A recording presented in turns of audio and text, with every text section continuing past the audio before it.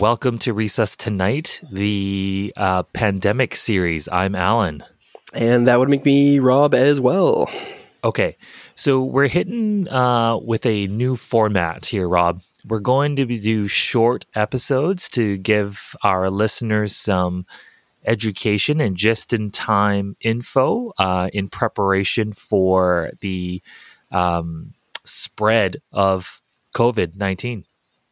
Yeah, I think it's a good little series just to get people up to speed, especially on some topics that maybe they don't feel completely comfortable with.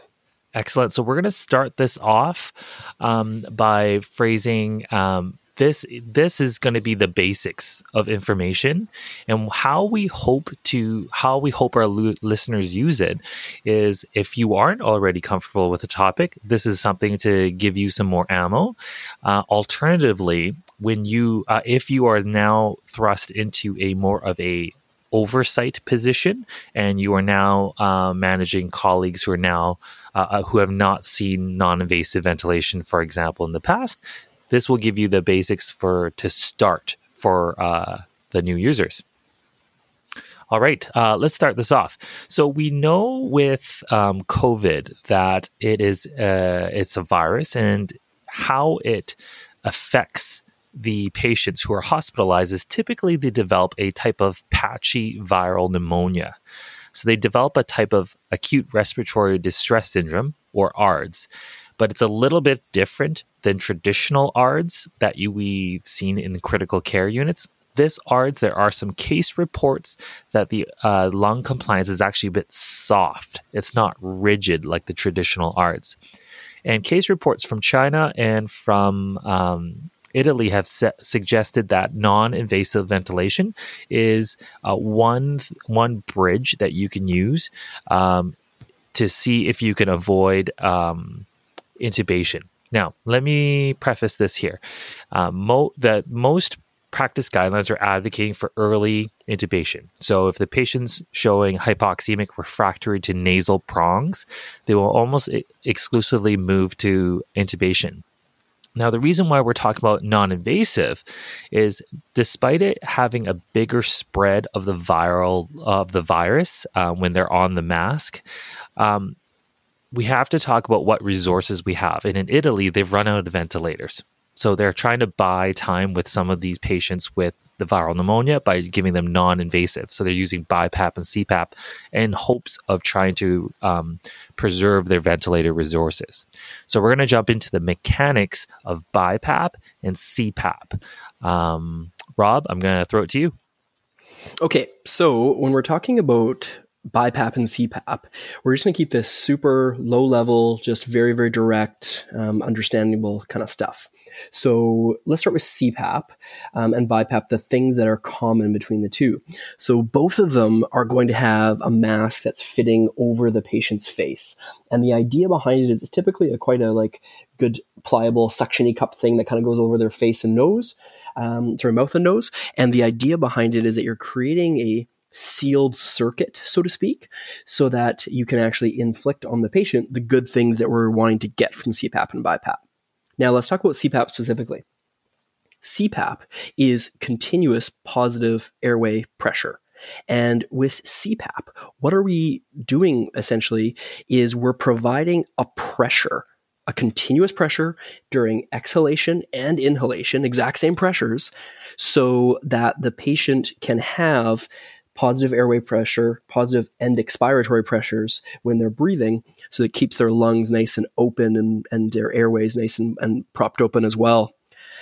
Now, with that, like I said, we're giving a continuous pressure. So the common place to start with CPAP, maybe 5 millimeters of mercury, 5 centimeters of water is generally the pressure that is going to be a start off for that. But that can go up depending on your patient's etiology and what we're needing to do at this point.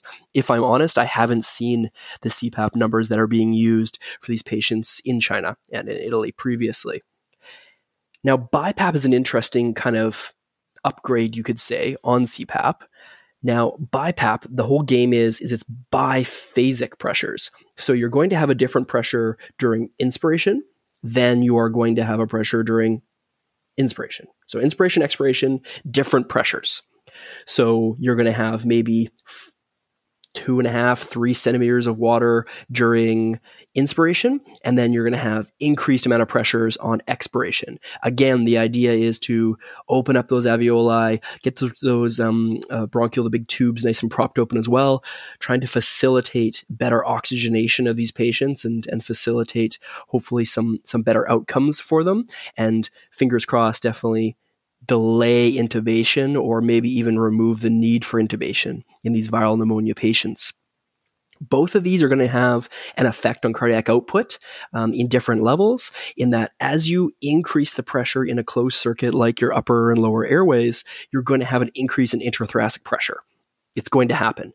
That's a good thing a lot of the time. The one consideration to kind of put across your brain as you're working as a resus nurse here is going to be, what's this person's cardiac output looking like right now? Are they having sufficient pressure of their blood going out that they can handle an increase in intrathoracic pressure, which is going to drive down their cardiac output? It's going to reduce the amount of preload coming back to the right side of the heart, and you're going to have a decrease in the amount of output. That being said, we have very good ways of manipulating that as well in these patients, using pressors and using other types of forms of treatment to ensure that their cardiac output maintains as close to hemodynamic status as we can, so that their organs all get nicely perfused and we get rid of the waste products from those too. Now, Alan, what other considerations do you kind of think of when you're kind of walking through CPAP and BiPAP? Right. So I like to keep things simple because I'm a simple man. When I think of BiPAP, I can control two things because it's bi-level or biphasic. I can control ventilation, so I can make it easier to exchange gas. And I can control oxygenation by splinting open the alveoli with the end positive pressure on the alveoli. And for CPAP, I see it as being able to splint open the airways, splint open the alveoli at the end of expiration. And remember, this is a viral pneumonia, so typically it'll be mixed hypercapnic, hypoxemic respiratory failure, but the goal would be to splint open the alveoli. Now, back to your question, Rob, about data points of how to assess whether you're winning or losing or getting better or getting worse. It's no different than if your patient's intubated or not intubated or walking in or being rolled in with the paramedics. Start systematically is what I advocate for. If you think in head-to-toe systems, do it that way. If you think in the A to F format of airway, breathing, circulation, etc., do it that way. Just don't change what you normally do. And when we talk about data points, I will use the head-to-toe format, for example. Data points to know if you're winning or losing if you're on non-invasive ventilation is level of consciousness. Are you more drowsy or are you more alert? Are you more confused or are you more oriented now? Then I go to respiratory. Does it look like they're breathing better? Is their resp rate gone up or gone down? Have their oxygen saturations improved or have they not unchanged? If you have the capacity to, you can even draw blood gas if you needed more data points to prove your point. Moving on to circulatory. Blood pressure. What's changed? How's the skin feel? What's the heart rate? Maybe if you're trained in ultrasound, you can throw a probe on. Shout out to Corbin Haycock and Tammy from our previous podcast about nurse ultrasound. This might be a reasonable time to try lactate. I mean, it might give you an idea of badness if you're not sure if you're winning or losing. The key is to ensure that you're thinking through things in a systematic way and not relying on one data point to prove your point. All right, Rob, we hit a lot of information in about 9 minutes and 12 seconds here. Do you have anything else to add? Nope, that's it. I think this is going to be a great series, and I'm looking forward to talking to some topics that can hopefully help some bedside today resus nurses or soon-to-be resus nurses. Okay. Hit me with 3 pearls for non-invasive ventilation, Rob. Sure. Pearl number 1, make sure the seal on the patient's face is good. You don't have a seal, that means you don't have a nice closed circuit, so it's not well put together. Number 2, take a look at that patient's cardiac output and get an idea of whether they have sufficient cardiac output to be able to stand a trial of CPAP or BiPAP with this patient. And number 3, when you are needing to increase pressures for CPAP or BiPAP, and more specifically for BiPAP, is go up in a very controlled algorithmic way. As you increase one type of change in a patient, you're looking to see if you've had any improvements in your areas of key change. What about you, Alan? My one big pearl is you can't rely on one data point to prove if you're winning or losing. You need a whole host of them. Like Philippe Rolla says, redundancy is good. You need as much low-quality evidence to make a decision as possible. Because let's face it, a lot of the clinical exam and a lot of the diagnostics on its own yield next to no information. All right.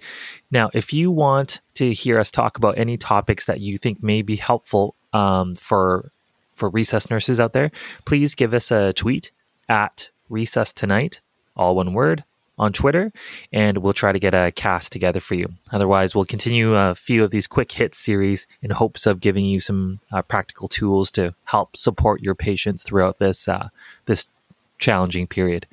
All right, for Resus Tonight, stay safe out there, y'all.